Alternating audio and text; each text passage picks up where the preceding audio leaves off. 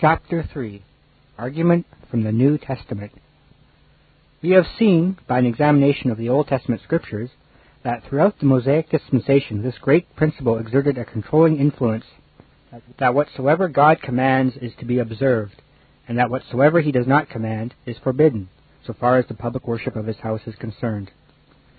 Under the operation of that principle, instrumental music, as an accompaniment of the singing of praise, was excluded from the tabernacle during almost the whole of its existence, and from the synagogue, and was introduced into the temple in consequence of a divine warrant expressly furnished to that effect. We come now to the consideration of the New Testament, and the question is, has Christ, the King of the Church, prohibited the introduction of instrumental music into its public worship? That he has will be maintained on the following grounds. 1. What was peculiar and distinctive in the worship of the Jewish temple has been abolished. This has been the general view of the Christian Church, but has been ridiculed by infidels and opposed in part by some Prelatists, ridiculed by the former because it supposes a change of divine enactments and infers the admission of God's mutability. Footnote 1. The answer to this is found in the obvious distinction between moral and positive laws, the former being immutable, the latter not. Resume text. Opposed by the latter, because they seek justification for introducing into the Christian Church a class of officers and an order of worship which belonged alone to the Jewish temple. It is somewhat curious that this question is but rarely discussed in systems of theology and histories of the Church. It will, therefore, not be gratuitous to state some of the reasons which justify the view that what was peculiar to the temple worship has been abrogated. This may be inferred from Number 1. The nature of the case. It is conceded that some of the elements of the temple service were typical. While the Jew denies that they have met their fulfillment in their corresponding antitypes, the Christian affirms. The latter, consequently, must hold that the types, not as objects of study, but as elements of religion to be observed, have passed away. The antitypes, as substantial realities approaching in the future, cast their shadows before them. They were dimly outlined in those shadows. When, in the process of time, the substance themselves were reached, what need was there for further following the guidance of the shadows? To take another view, indicated also by Scripture, the types were prophecies and promises presented concretely, and not merely in words, to the ancient worshipper. They were real manifestations in the phenomenal sphere of the purpose of redemption and of the sure word of prophecy. The things prophesied and promised have been actually accomplished and are now in the possession of the Christian worshipper. History in part, and in part a continuous present experience, have taken the place of prophecy and promise. Once more, the peculiar elements of the temple service were figurative representations of future realities, of realities not known by experience.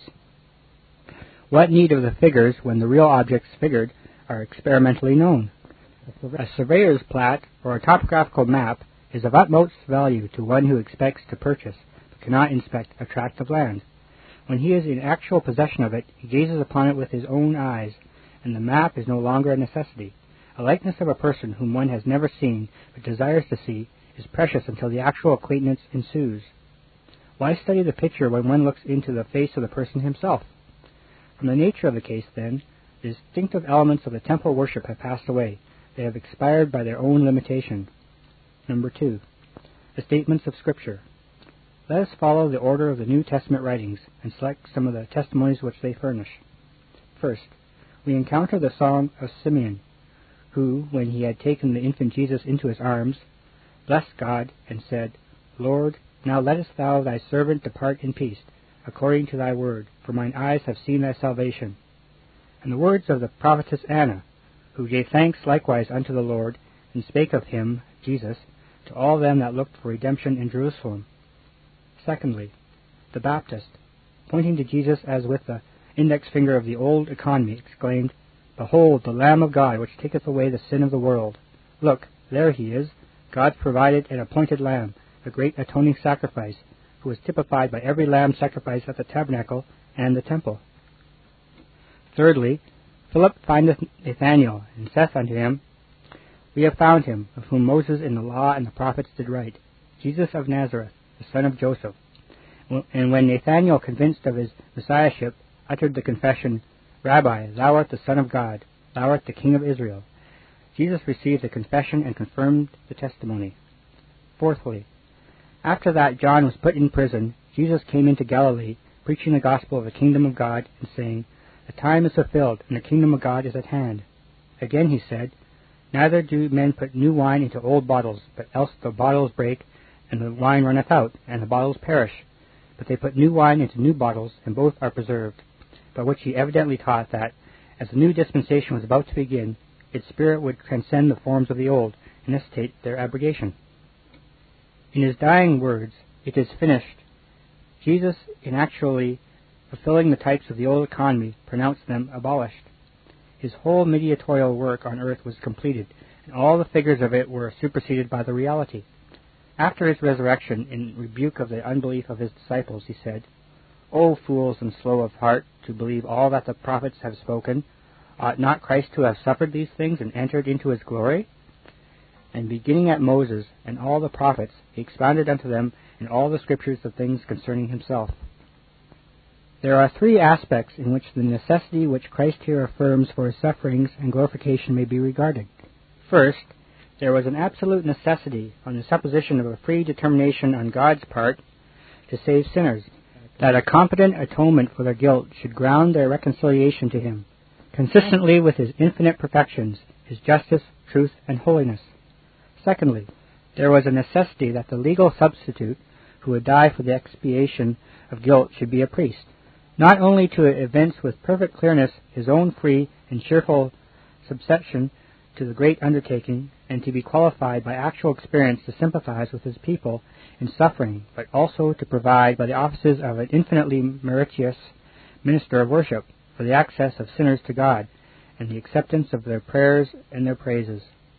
But thirdly, there was a necessity for a fulfillment of the types and prophecies of the Old Testament, and there can be but little doubt that it was chiefly upon this point that the Lord Jesus insisted in his talk with the disciples on their way to Emmaus. The legal and ceremonial institutions of Moses and the promissory writings of the prophets he expounded as having had reference to himself, and therefore virtually declared that they had all been fulfilled, so far as they related to his sufferings and atoning work, or were in process of fulfillment, so far as they pointed to his entrance into his glory, his ascension to heaven, his session on the throne, his intercession, his communication of the Holy Spirit, and his second coming to complete the redemption of his people, to judge the quick and the dead.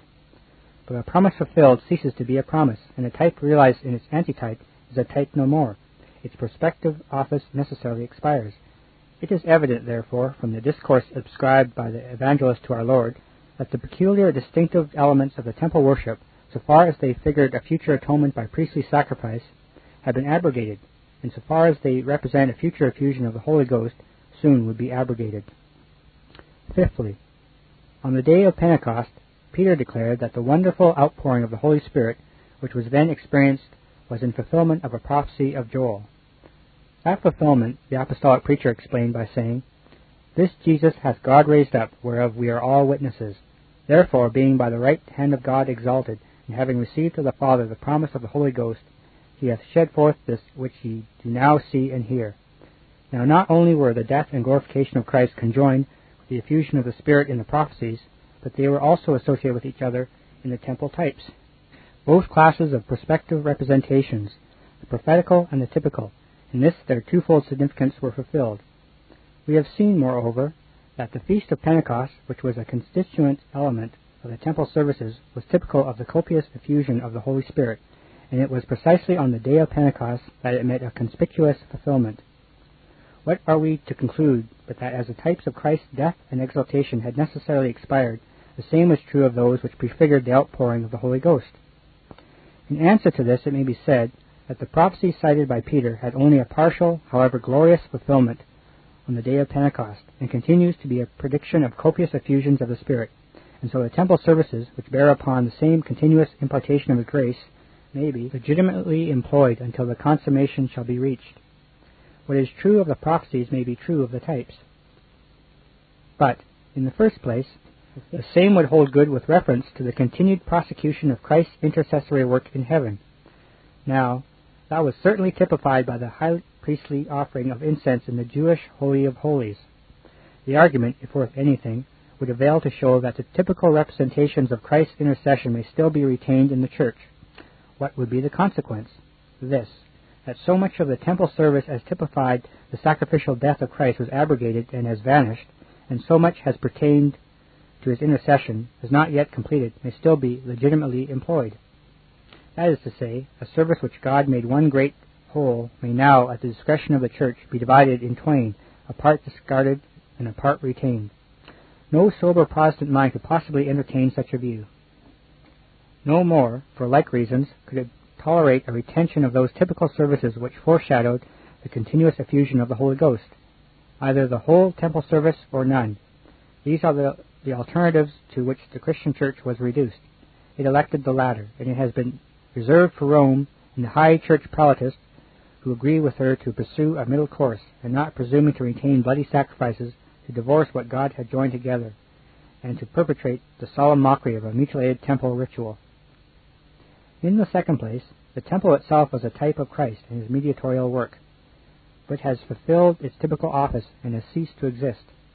To retain a part of its service is to suppose the continued existence of the temple, for God never authorized the employment of those services except in immediate connection with that particular structure, after the tabernacle had given way to it by his inspired direction. The force of this consideration is acknowledged by the Jews themselves, who do not pretend to offer bloody sacrifices elsewhere. If the cathedral takes the place of the temple, we would have many sacred edifices in many different places substituted for the only temple which existed by divine appointment, to which the tribes of Israel and proselytes from different countries repaired to celebrate the great typical festivals. If we may have but one substitute for it, which one? Shall it be St. Peter's? And must all the world go to that mountain to worship, when Jesus Christ has said that neither in Mount Gerizim nor at Mount Moriah will men be obligated to worship? Jesus has thus declared that the positive enactment which required ceremonial worship at the Jewish temple is abrogated, and the New Testament is utterly silent in regard to any transfer to the Christian church of the services peculiar to that edifice. In the third place, although the prophecies contained in the Old Testament taught a continuous communication of the Spirit until the complete establishment of Christ's mediatorial kingdom on earth, yet they themselves were finished when they were uttered. So with the types foreshadowing the same thing, we might as warrantably add to those prophecies new predictions because they have not had a consummate fulfillment, as continue to employ the types because they have not had an exhaustive realization. Both sorts of prospective representations were limited by God's will, and the attempt to reinstitute either, or to continue either, by the will of man, would be to invade God's prerogative and to destroy God's authority. In the fourth place, the effusion of the Holy Spirit has already in the past been in part enjoyed by the Church, and is in part now enjoyed by the Church, and to perpetuate services which typify it would be at one and the same time to confound a type which has reference to the future with a symbol commemorating the past, and to observe the type at the very time that the antitype is actually manifested. In either case, contradiction and absurdity would result. The truth is that the glorious, though partial fulfillment of the prophecies and types alike of the Old Dispensation constitutes a pledge, definite and sufficient, of their exhaustive fulfillment in the future.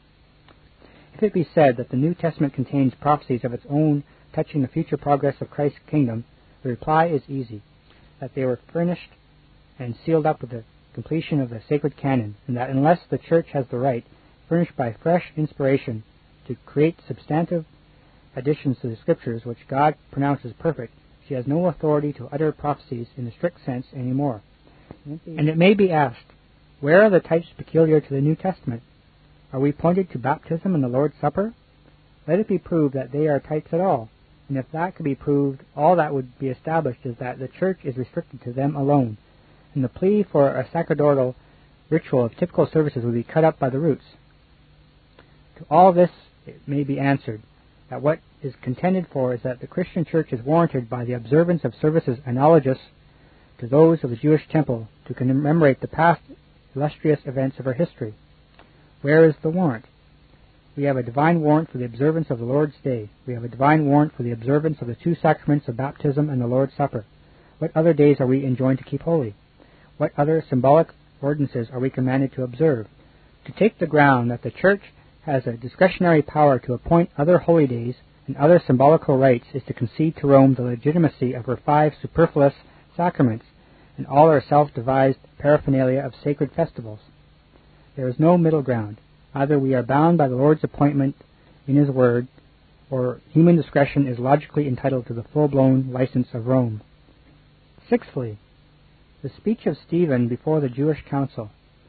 This speech of the illustrious proto-martyr of the Christian Church must ever be regarded as one of the strongest scriptural proofs of the abolition of the temple worship. But as it will come to be considered as one of the elements in the direct argument against the use of instrumental music in public worship, its examination will, for the present, be deferred. Seventhly, the decree of the Synod of Jerusalem. Certain Judaizing teachers who went from Judea to Antioch taught the brethren and said, "Except ye be circumcised after the manner of Moses, ye cannot be saved." This raised the whole question about conformity to the institutions of the ceremonial law by the Christian Church. That question was referred to the decision of the apostles and elders at Jerusalem. Paul and Barnabas were the commissioners. They laid the case before an assembled synod. The decree of that body, which was sent to the Gentile churches, was that ye abstain from meats offered to idols, and from blood, and from things strangled, and from fornication, from which if ye keep yourselves, ye shall do well. Fare ye well. The significant absence of any allusion explicitly made to the question about the ceremonial law was manifestly equivalent to a decision that it was not necessary that the churches should conform to the requirements of that law. It was tantamount to a judgment that the Mosaic institutions, so far as they were ceremonial and typical, were no longer binding. Of course, it follows that the Venerable Synod regarded the observance of the temple worship as no longer obligatory, and discharged the Gentile churches from the duty of adhering to any of its elements which were distinctive of the old dispensation. Footnote 1.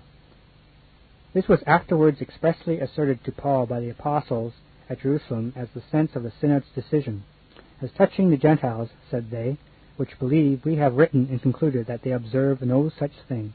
Acts 21, verse 25. Resume text. To suppose that those churches, after such a discharge, had discretionary power to retain the services of the ceremonial code is to suppose that they might, at discretion, forsake the liberty they had in Christ and resume the yoke of Moses. The supposition is absurd. As the great body of the Christian Church has been gathered from the Gentiles, the inference is obvious. Eighthly, the speeches of Paul at his last visit to Jerusalem. The charge which was brought against him was this: "This is the man that teacheth all men everywhere against the people, and the law, and this place." If the charge had been even partly false, that he taught against the law and the temple, Paul's first step in his defense would evidently have consisted in denying it. This denial he did not make. How can the fact be accounted for, except upon the ground that Paul was well aware that both the temple and its peculiar services were doomed? He knew the prediction of Jesus that the building would be destroyed, and he had special reason for remembering the defense of Stephen before the council, in which that servant of Christ contended that the whole typical ritual would give way to the sublime simplicity of worship which would characterize the new dispensation. That Paul himself occasionally worshipped at the temple was a mere matter of expediency. That he took part in its ceremonial and typical observances there is no proof to show. Indeed, without any assertion upon the subject, may not the question be raised, whether after the day of Pentecost, when the Christian dispensation was inaugurated, the apostles did not, as men, commit a mistake in worshipping at all at the temple. It is difficult to believe that Stephen worshipped there. Ninthly, the argument in the Epistle to the Hebrews is decisive. In the first place, it shows that the Aaronic priests and Levitical ministers have vanished, having been superseded by a priest after the order of Melchizedek, who has offered a perfect sacrifice and lives forever to intercede for his people and consummate the work of redemption. If there be no priests and Levites to officiate, how is it possible to continue the services of the temple? To say that they are succeeded by the Christian ministers is flatly to contradict the argument of the inspired writer. In the second place, the argument expressly proves that the temple worship has been abolished. After stating the fact that the first covenant, that is, the Jewish dispensation, footnote 1, the allusion here cannot be to the covenant of works as historically preceding the covenant of grace. It is to that special form in which God administered the covenant of grace in the Jewish dispensation which gave way to another form of administration under the Christian economy. Resume text. Had ordinance of divine service and worldly sanctuary, and specifying the things contained and the offices performed in the latter. It declares that the first tabernacle, and by this term the temple, as well as the tabernacle proper, was designated, was a figure for the time then present, but that Christ had come, a high priest of good things to come by a greater and more perfect tabernacle. The figure had been realized in that which was figured, and consequently there was no longer any necessity for its teaching. Indeed, its teaching would be utterly false and misleading. In the third place, the argument shows that its ceremonial law, as a mere shadow of good things to come, was inefficacious to provide for the removal of guilt from the conscience and the sanctification of the soul. But these ends are now secured by Christ through the sacrifices of himself. Now, there is no need to reproach Christ by the old way of the temple worship. We are at liberty to approach him by a new and living way, which Christ has consecrated for us through the veil, that is to say, his flesh. His atoning death has cancelled the necessity for the temple, all its ceremonial and typical observances. Number 3. The providence of God settled this question. It effectually abolished the temple and its services. The Lord Jesus, before his death, predicted the destruction of the temple itself. 40 years after his death, the Romans destroyed it. This, it may be urged, proved nothing as to the legitimacy of continuing its services. It may, for aught we know, be restored. It is true that the temple was rebuilt after the Babylonian captivity. This was accomplished upon the expiration of 70 years only, and then by God's direction. The Messiah had not come, and the typical office of the temple might still be fitly discharged, but he did come, and the rending of the veil, when he expired, was the patent signal of the temple's doom. More than 1,800 years have elapsed since its destruction, and it is not yet rebuilt. God has never directed its reconstruction, but on the contrary has by his providence prevented it when it has been attempted. The Emperor Julian, commonly called the Apostate, made the effort, and was baffled in a most extraordinary way. In speaking of what he termed the miraculous interposition of heaven, which defeated Julian's attempt to rebuild the Jewish temple of Jerusalem, Bishop Warburton says, "Sacrifices continuing the essentials of the Jews' worship, their religion could not be said to exist longer than that celebration continued. But sacrifices were to be performed in no place out of the walls of their temple, so that when this holy place was finally destroyed, according to the prophetical predictions, the institution itself became abolished. Nor was anything more consonant to the genius of this religion, that the assigning of such a celebration of its principal rites. The temple would exist while they remained a people and continued sovereign, and when their sovereignty was lost, the temple worship became precarious and subject to the arbitrary pleasure of their masters. They destroyed this temple, but it was not till it had lost its use. For the rites, directed to be there celebrated, were relative to them only as a free, policied people. So that this was, in reality, a total extinction of the Jewish worship. How wonderful are the ways of God!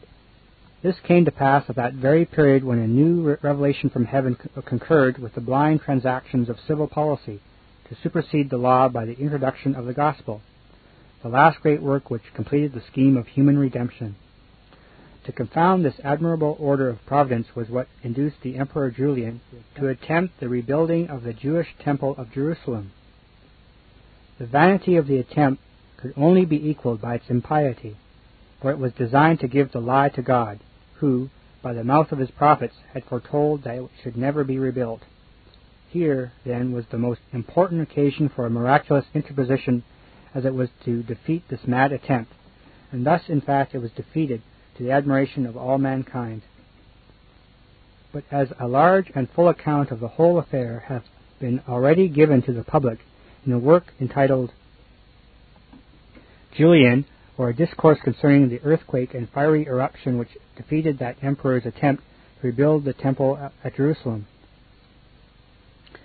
Thither will I refer the learned reader, who will there meet with all the various evidence of the fact, abundantly sufficient to support and establish it, together with a full computation of all the cavils opposed to its certainty and necessity. It may be pleaded that although the temple may be irrevocably destroyed, its priestly service may, in some sense, be transferred in a modified form and under new conditions to the Christian Church, that the New Testament itself authorizes the offices of a priesthood. Yes, it declares all believers to be made priests in Christ to God, but priests as offering Eucharistic sacrifices of themselves, of their prayers, and of their substance. Nothing more need be said in rebuttal of this wretched perversion of Scripture, and that the word priest is never in the singular applied in the New Testament to any merely human officer of the Church. He who assumes to be officially a priest usurps the prerogative of Jesus Christ and audaciously invokes his judgment. This is sufficient in reply to sacerdotalists who, if not already within the pale of Rome, need only to push out their views to a legitimate conclusion in order to reach the popish outrage of the Mass. We must concur with Warburton in holding that the destruction of the temple after the death of Christ involved the extinction of all that was peculiar and characteristic in the temple worship. The abolition of the temple worship, so far as it was peculiar to the Jewish dispensation, has now been proved by an appeal to the nature of the case, to the statements of the New Testament Scriptures, and to the awful providence of God, and as it was before incontestably shown that instrumental music was employed alone in that worship, so far as the public religious services of God's people were concerned, it follows that that kind of music is, with those limitations, abolished, and that its use in the Christian Church is contrary to the Word and the will of God.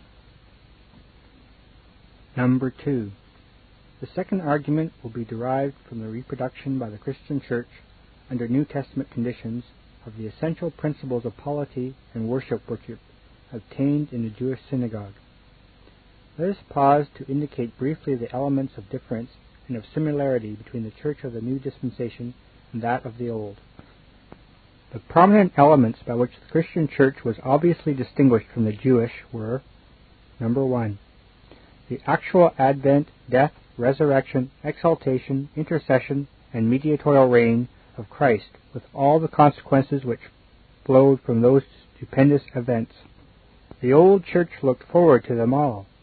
The new looks backward to some of them, contemplates others as continuing to exist, and looks ever forward to the second coming of the Savior to complete the redemption of his people and judge the quick and the dead.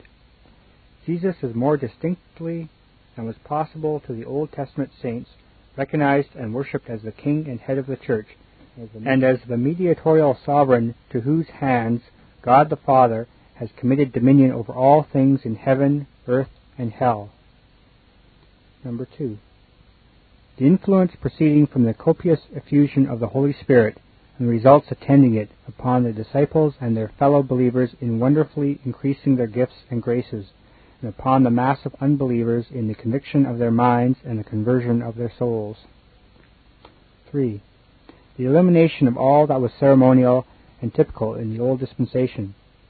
Only 2 symbolical ordinances are commanded by Christ to be observed: the sacraments of baptism and the Lord's Supper. Simplicity is the reigning genius of worship, only such external instrumentalities being allowed as are necessary to constitute the media of its expression. All else, save baptism and the Lord's Supper, is swept away. 4. The exaltation, accentuation, and extension of the preaching function. Evangelism is made dominant in contradistinction to the dominant conservatism of the Old Testament Church. Dominant, let it be observed, for the Jewish Church was not merely and absolutely conservative, as provision was made for the admission of proselytes from the Gentile nations, and the Christian Church is very far from being simply evangelistic, since it is an important part of her duty to preserve, maintain, and defend the truth, and to train the sons of God for service on earth and glory in heaven. 5. The emphasizing of the singing of praise in public worship.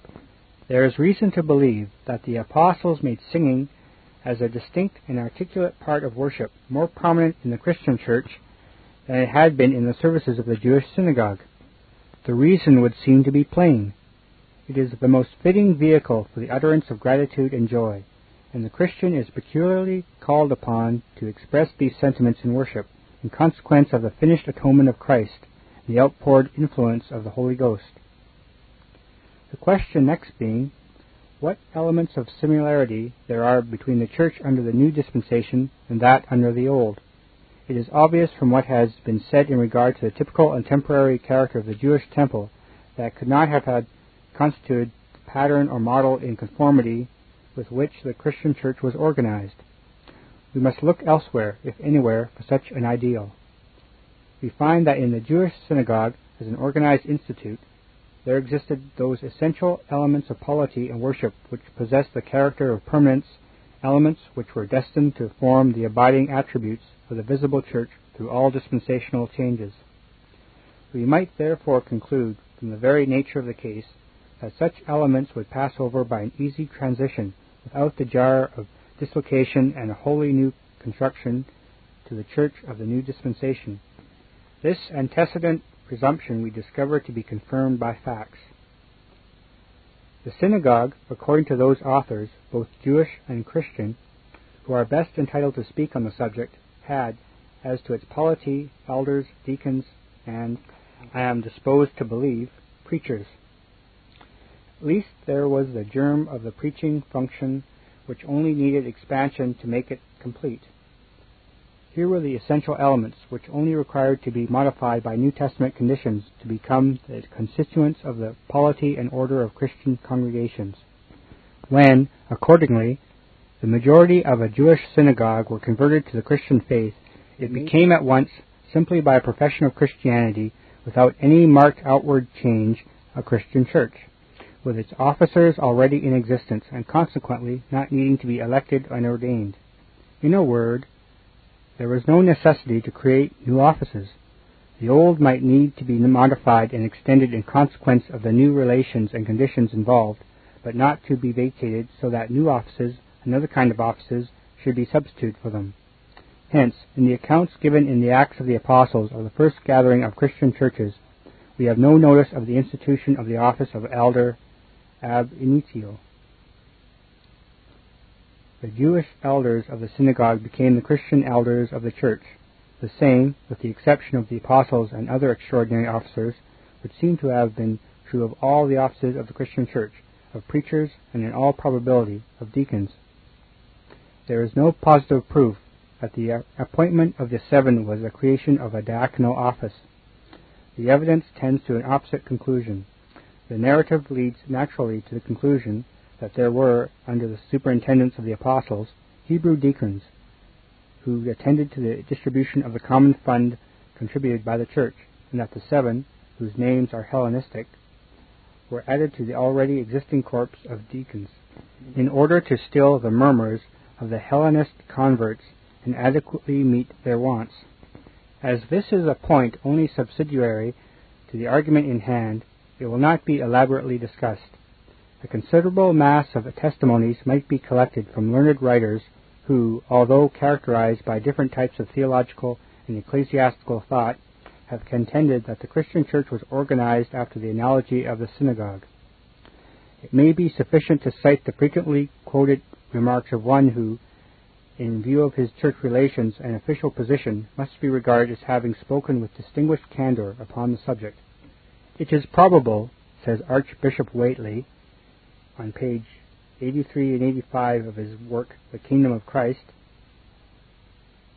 that one cause, humanly speaking, why we find in the sacred books less information concerning the Christian ministry and the constitution of church governments than we otherwise might have found, that these institutions had less of novelty than some would at first sight suppose, and that many portions of them did not wholly originate with the apostles.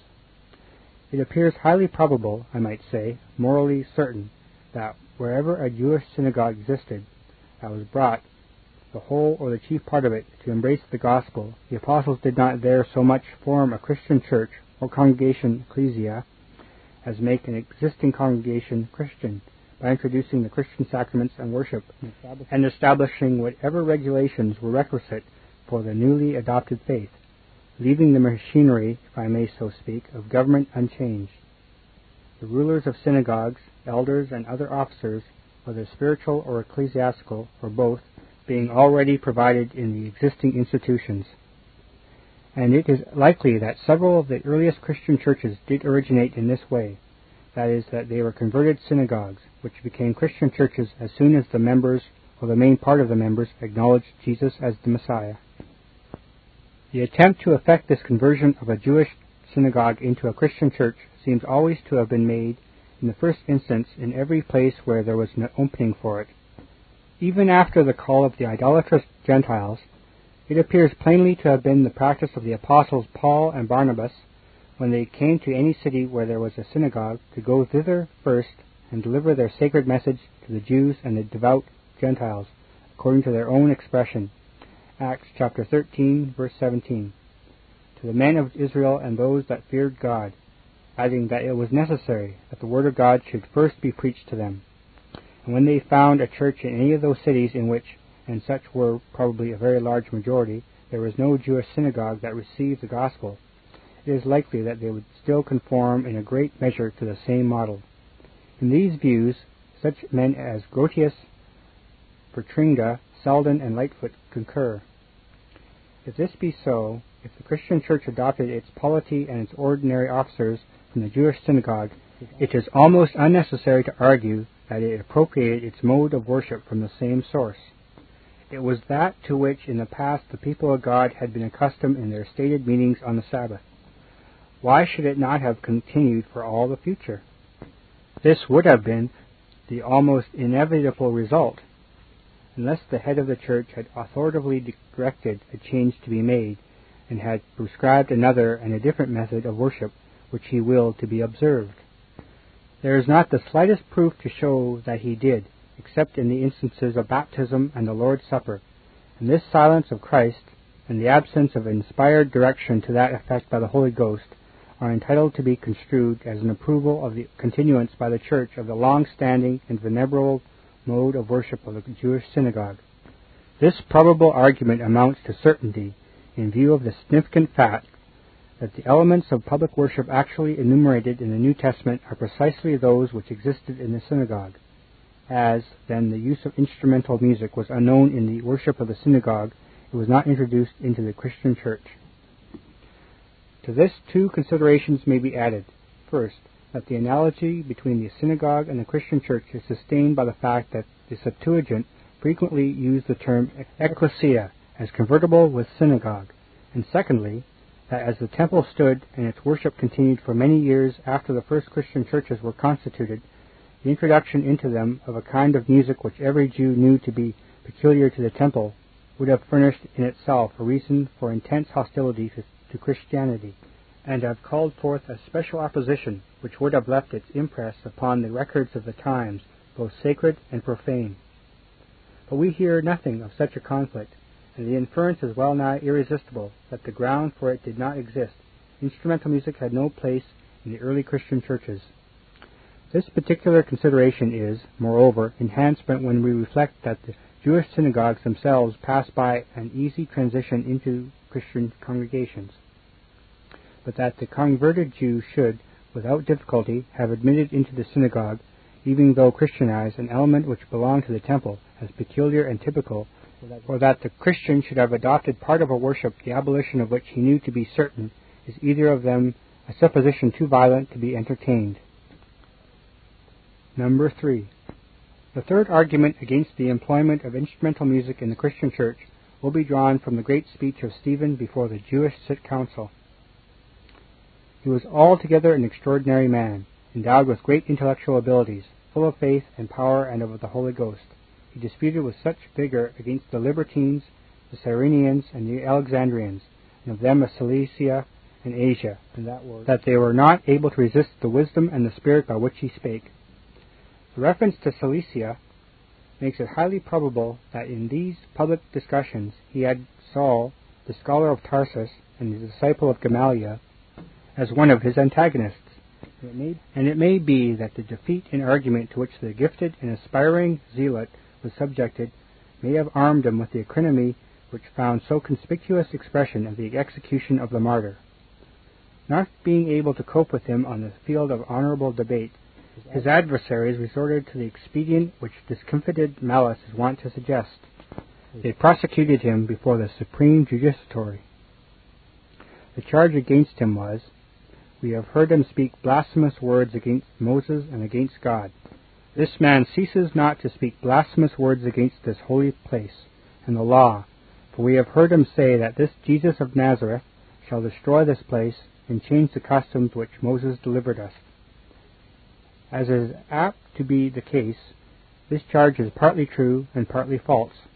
It was false so far as it alleged blasphemy against Moses and against God, so far as it affirmed Stephen's declaration that the temple would be destroyed and the customs or rites as ceremonial and typical of the Mosaic Code would be changed. It must, for two reasons, be considered true. In the first place, because the defendant never denied that allegation, and in the second place, because his defense itself proved its relevancy. This construction of the charge has strong support.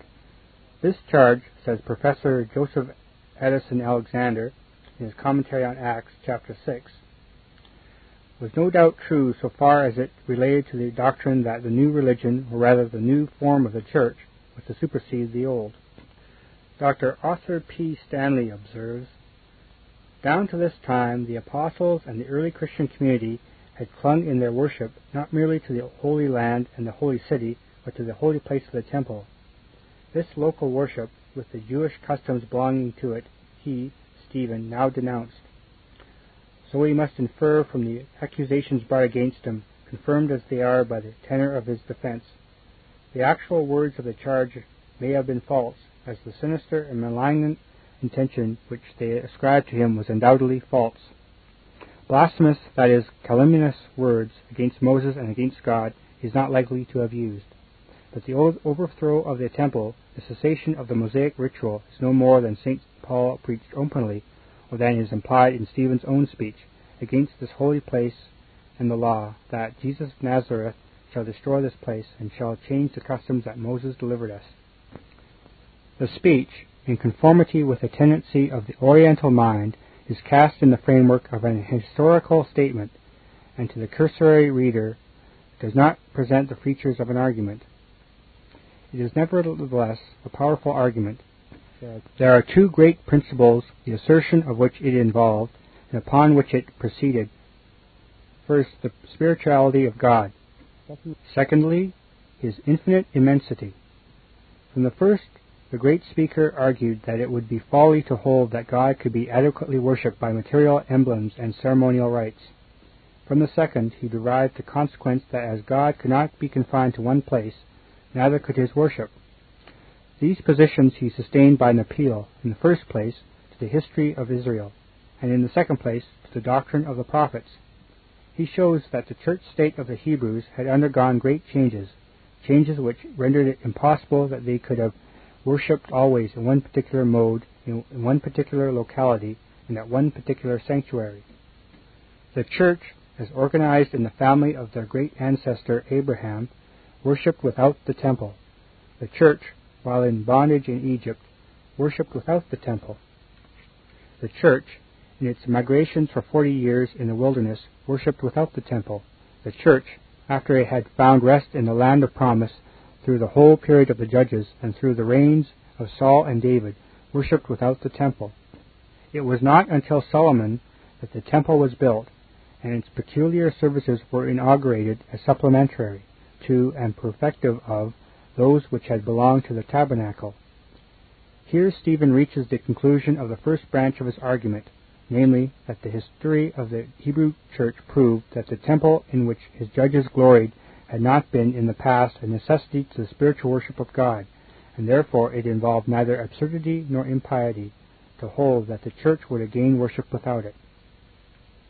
He then proceeds to confirm this lesson from the Israelitish history by the doctrine of the prophets, which teaches the greatness, majesty, and infinity of God. Howbeit the Most High dwelleth not in temples made with hands, as saith the prophet, Heaven is my throne, and earth is my footstool.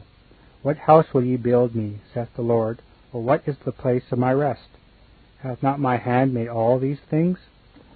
Evidently, the argument went to show the unreasonableness of so localizing the worship of the infinite being as to tie him to a single house of worship. It implicitly affirmed the temporary character of the temple, and would, in all probability, have made the assertion explicit had not some manifestation of anger and pride on the part of the council interrupted the speaker. This led the fearless and impassioned witness for the gospel directly to indict his judges. He stiff-necked and uncircumcised in heart and ears, Ye do always resist the Holy Ghost, as your fathers did, so do ye. It is clearly implied that as their fathers had resisted the Holy Ghost in respect to the matter of worshipping according to God's appointments, so they resisted him in the same manner. When, for example, the Spirit directed their fathers to worship at the temple, they worshipped on high places and in the groves. Now that a new dispensation had been introduced, and the Holy Ghost directed them to abandon the temple worship as having discharged its typical and temporary office, they disobeyed him and insisted upon continuing that worship. This outburst of holy eloquence cut them to the heart and drew from them expressions of rage. And when he declared that he saw Jesus, whom he had charged them with having murdered, standing on the right hand of God, it became intolerable, and resolving themselves into a furious mob, they rushed upon him, dragged him outside the gate of the city, and piteously stoned him to death. In this speech, it is clear that Stephen erected a testimony which cost him his life in favor of the abrogation of the temple worship, and as instrumental music was peculiar to that worship, we have an independent line of proof from the New Testament that it was not introduced, and was not designed to be introduced into the Christian church. There is, besides, another aspect of this immortal speech which must not be overlooked.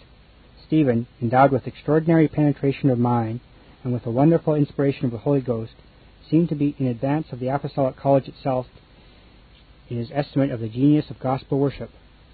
He contended, as the Lord Jesus had before declared, that the spirituality of God demanded spiritual worship, and delivered a testimony, sealed with blood, in behalf of the absolute simplicity of gospel institutions.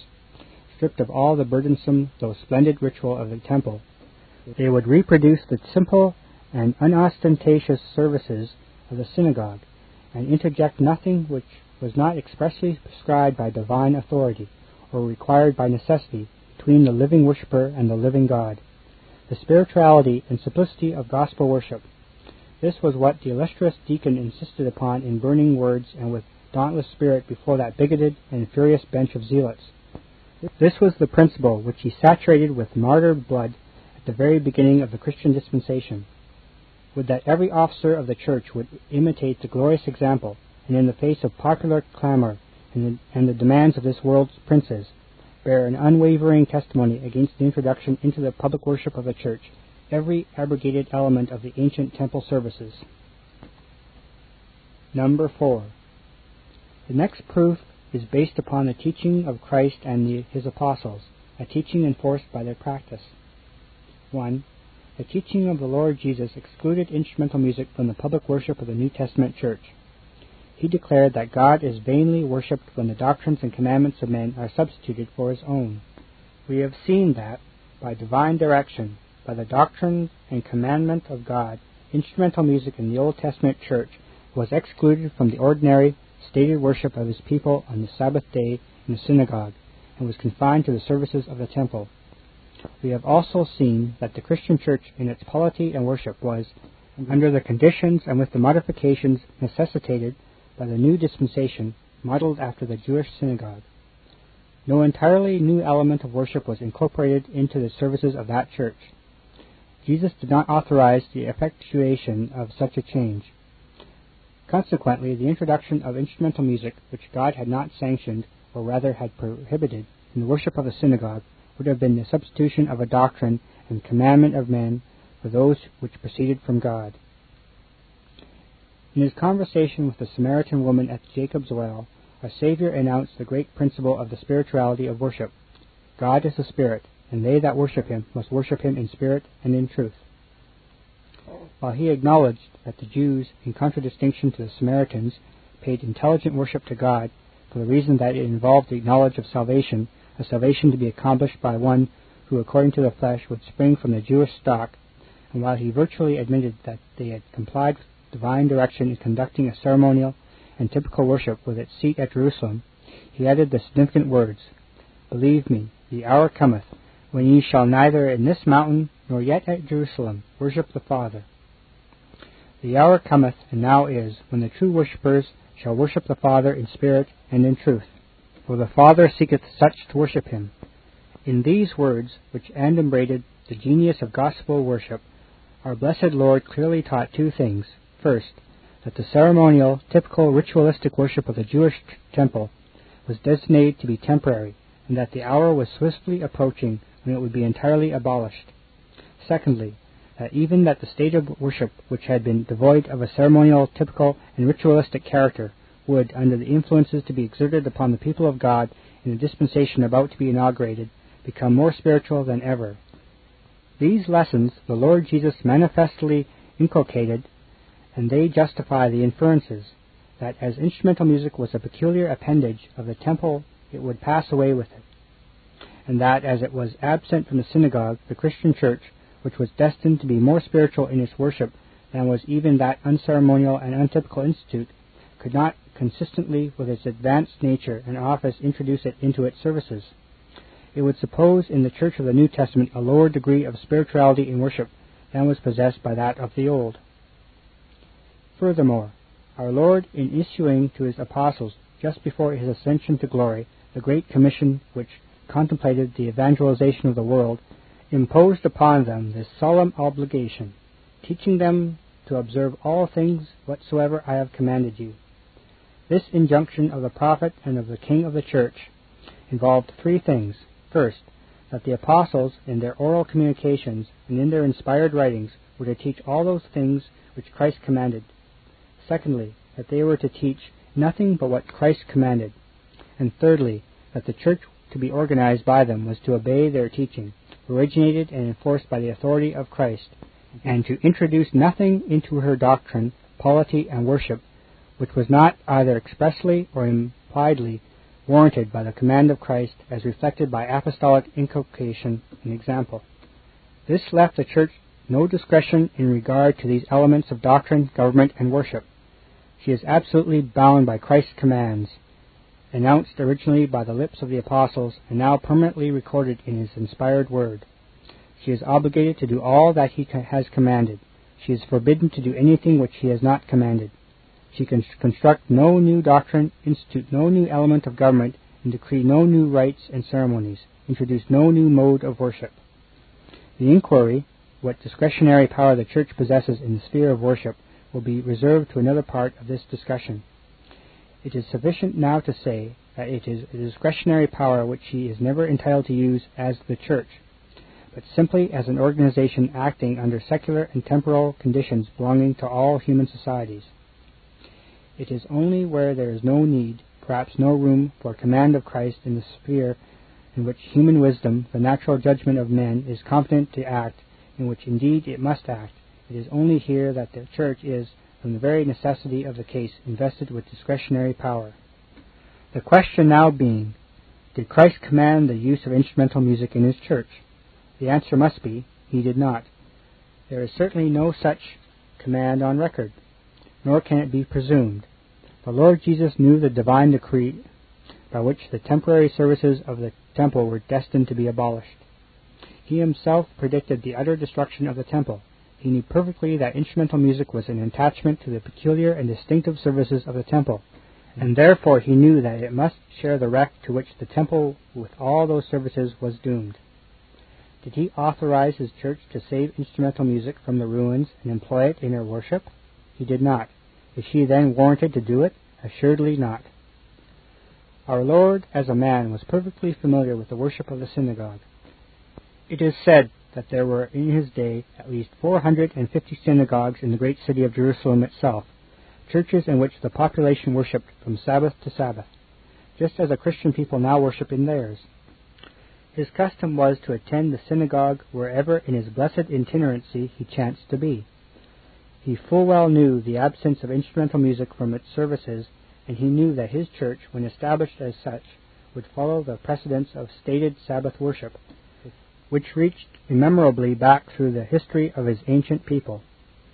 Did he leave a command to his church to depart from that order and introduce instrumental music into its stated Sabbath worship? He did not, and the defect of such a command is sufficient to settle the question. These considerations, did they need confirmation, would find it in the actual practice of our Lord. We are informed that he sang psalms with his disciples. On that fatal night in which he was betrayed, he closed the affecting solemnity of instituting the sacrament of the supper with singing. And when they had sung a hymn, say two of the evangelists, in identically the same language. They went out into the Mount of Olives, and the writer of the Epistle to the Hebrews, in the wonderful chapter in which he argues the necessity of the Incarnation, the community of nature betwixt Christ and his brethren, touchingly portrays him as discharging the office of their preacher and of their precentor, saying, I will declare thy name unto my brethren. In the midst of the church will I sing praise unto thee. Nothing do we hear of instruments of music, but, as Justin Martyr, or the Pseudo-Justin, says of the psalmody of the early church, only simply singing. De Quincey, in his writings, Volume 1, page 224, has contemptuously represented the singing of the English dissenters as a howling wilderness of psalmody. He might have spared his ridicule had he reflected that one of the clerks who have led that kind of singing was Jesus Christ himself. But vain man would be wise, though man be born like a wild ass's colt. He has, with magnificent rhetoric, described the swell of the anthem, the burst of the hallelujah choruses, the storm of the trampling movement of the choral passion, the tumult of the choir, the wrath of the organ. Perchance he wrote better than he knew, when he represented the organ as bringing forth wrath, and his prelatical scorn for Christ's humble and obedient people, as well as his splendid rhetoric in glorifying the pomps of cathedral service, may be offsetted by the following passages from the Coryphus of British Liberty, found in Milton's Prose Works, Volume 1, page 135. Quote, in times of opposition, when either against new heresies arising or old corruptions to be reformed, this cool and passionate mildness of positive wisdom is not enough to damp and astonish the proud resistance of carnal and false doctors. Then, that I may have leave to soar a while as poets use, zeal, whose substance is ethereal, arming in complete diamond, ascends his fiery chariot, drawn with two blazing meteors, figured like beasts out of a higher breed than any the zodiac yields, resembling two of those four which Ezekiel and St. John saw, the one visaged like a lion, to express power, high authority, and indignation, the other of countenance like a man, to cast derision and scorn upon perverse and fraudulent seducers. With these the invincible warrior, zeal, shaking loosely the slacking reins, drives over the heads of scarlet prelates and such as are insolent to maintain traditions, bruising their stiff necks under his flaming wheels. Unquote. Or we may listen to the rolling thunder of a mightier rhetoric than De Quincey or Milton wielded, a thunder that, like the angry growl of a coming storm, precludes the doom of that apostate mother from whose fertile womb have crept the monstrous corruptions which have slimed the purity of Christ's fair and glorious bride. Babylon the Great is fallen and is become the habitation of devils, and the hold of every foul spirit, and a cage of every unclean and hateful bird. Alas, alas, that great city, that was clothed in fine linen and purple and scarlet, and decked with gold and precious stones and pearls. Rejoice over her, thou heaven, and ye holy apostles and prophets, for God hath avenged you on her. And the voice of harpers and of musicians and of pipers and trumpeters shall be heard no more in thee. And after these things I heard a great voice of much people in heaven, saying, Alleluia! Salvation and glory and honor and power unto the Lord our God, for true and righteous are his judgments, for he hath judged the great whore, which did corrupt the earth with her fornication, and hath avenged the blood of his servants at her hand. And again they said, Hallelujah! And her smoke rose up for ever and ever. 2. The teaching of the apostles excluded instrumental music from the public worship of the church. Among the parts of that worship which are enumerated in the New Testament, the singing of praise is included, but not instrumental music. The passages which are relevant are 1 Corinthians 14, verse 26. How is it then, brethren, when you come together, every one of you hath a psalm, hath a doctrine, hath a tongue, hath a revelation, hath an interpretation, that all things be done unto edifying? Ephesians chapter 5, verse 19.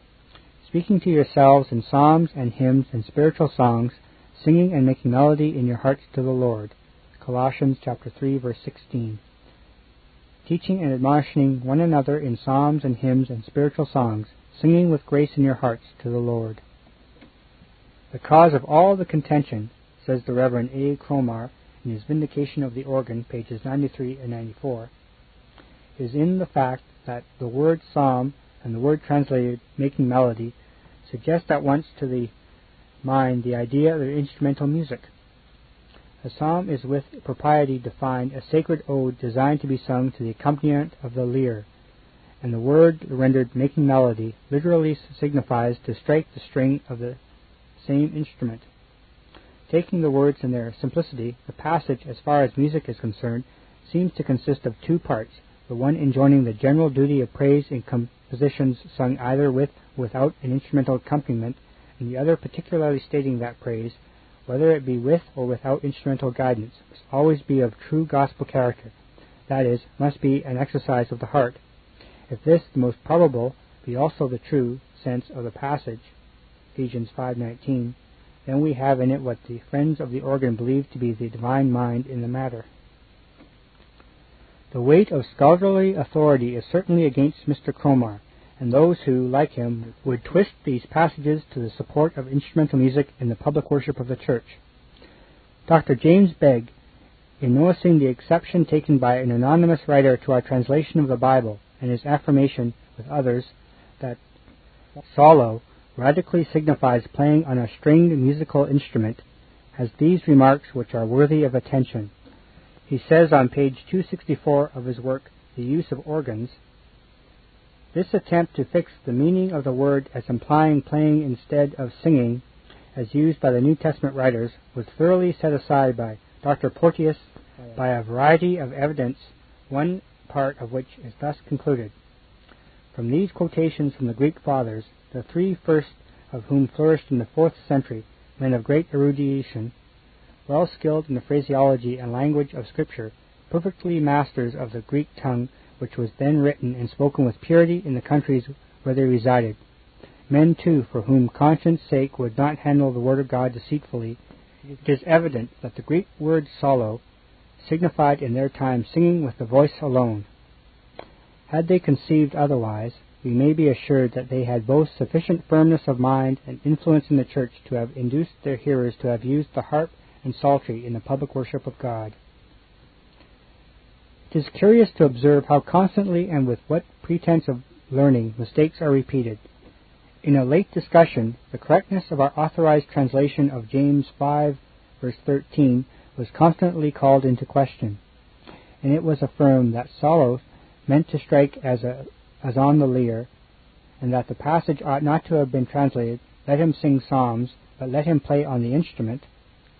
The issue thus raised is a very broad and important one, being neither more nor less than whether instrumental music is divinely appointed in the Christian worship. It indicates, at all events, how far some hymnologists are prepared to go. If this idea is correct, the Christian Church in the early ages had entirely mistaken the meaning of inspired men, and so has our Church, the Scottish, since the Reformation. We affirm, however, that solemn in James can mean nothing else than let him sing psalms. The substance of solos occurs not oftener than 7 times in the New Testament, and its use there, apart from other evidence, would be sufficient to determine the meaning of the verb solo. The noun occurs 3 times. Luke chapter 20, verse 42, chapter 24, verse 44, Acts chapter 1, verse 20, where it refers to the book of Psalms once, Acts chapter 13, verse 33, where it refers to the second psalm twice, Ephesians chapter 5, verse 19, Colossians chapter 3, verse 16, where with other 2 words the rendering is psalms, hymns, and spiritual songs, and once, 1 Corinthians chapter 16, verse 26, when ye come together, every one of you hath a psalm. In regard to the verb itself, besides the passage in James and in Ephesians 5:19 just referred to, solo only occurs 3 times in the New Testament, twice, 1 Corinthians 16:15, where its use absolutely excludes instrumental music and must imply singing inspired songs or psalms. I will sing with the Spirit, and I will sing with the understanding also, and once, Romans chapter 15, verse 9. As it is written, for this cause I will confess to thee among the Gentiles, and sing unto thy name. It is interesting to notice that the latter passage is exactly copied from the Septuagint, Psalms 18, verse 49.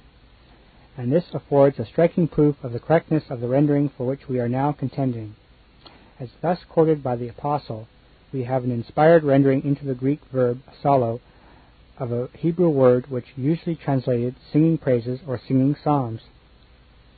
Singing psalms was the only authorized vocal praise of the church of old.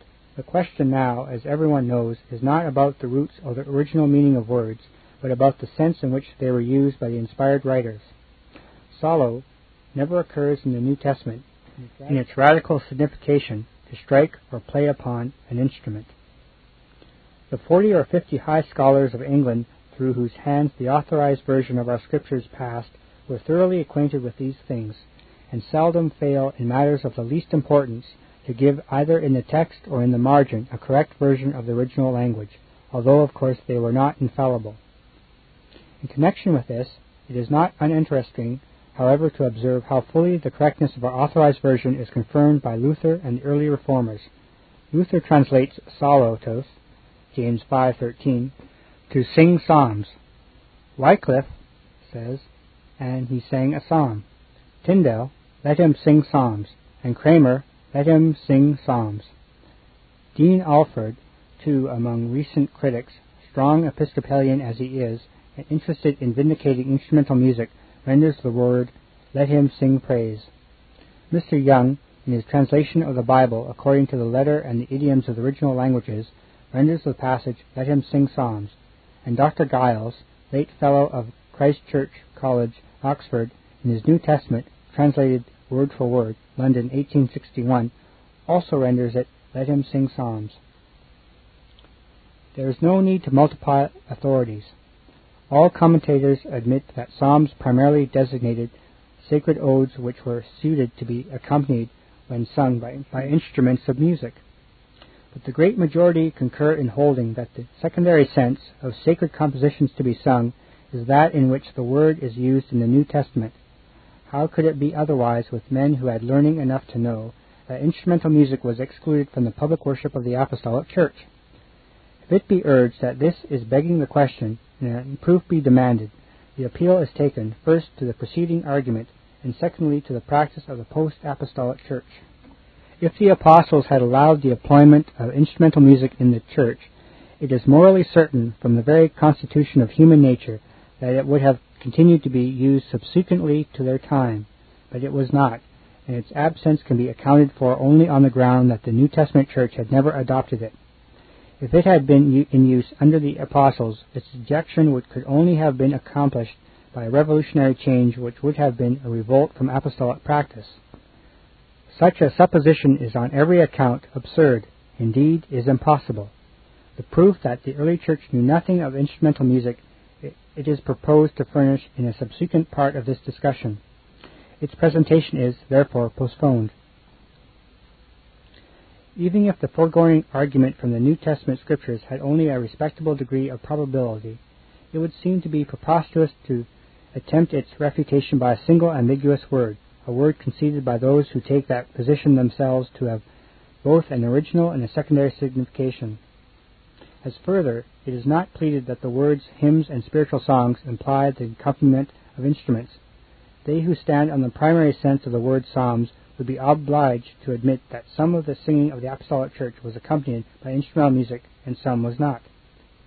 When they succeed in proving that such was the case, they may with some plausibility claim the surrender of their opponents.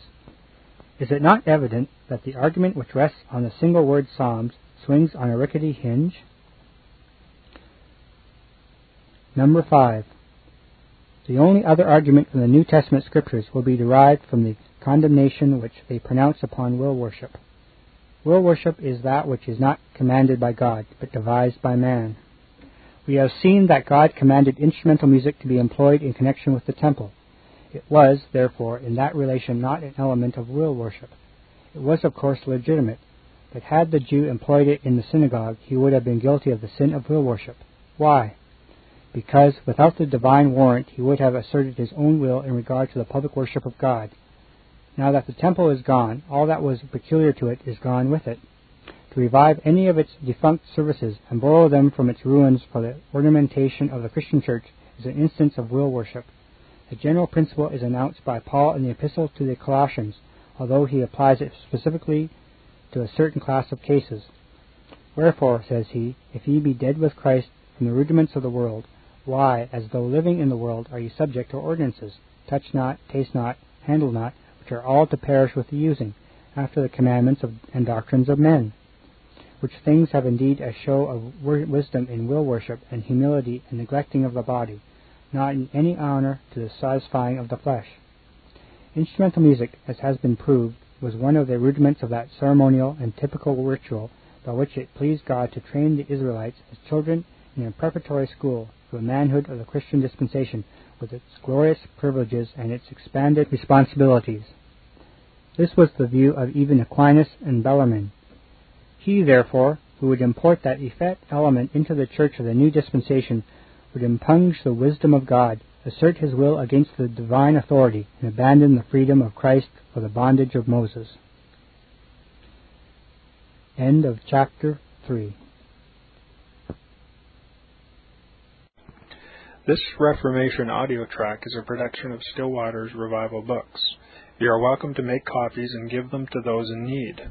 SWRB makes thousands of classic Reformation resources available, free and for sale, in audio, video, and printed formats.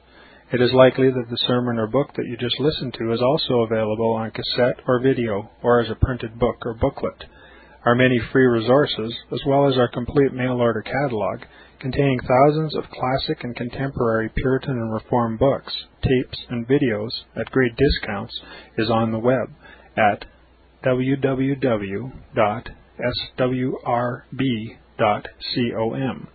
We can also be reached by email at swrb@swrb.com, by phone at 780-450-3730, by fax at 780-468-1096, or by mail at 4710-37A Avenue, Edmonton, that's Edmonton, Alberta, abbreviated capital A, capital B, Canada, T6L3T5.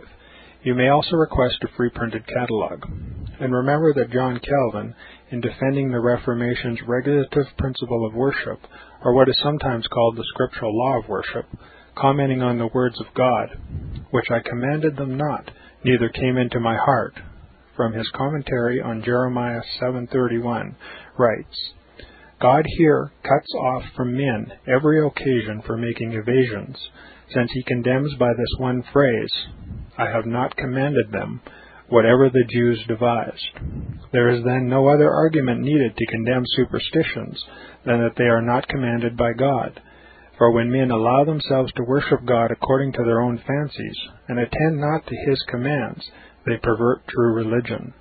And if this principle was adopted by the Papists, all those fictitious modes of worship in which they absurdly exercise themselves would fall to the ground. It is indeed a horrible thing for the Papists to seek to discharge their duties towards God by performing their own superstitions. There is an immense number of them, as it is well known, and as it manifestly appears.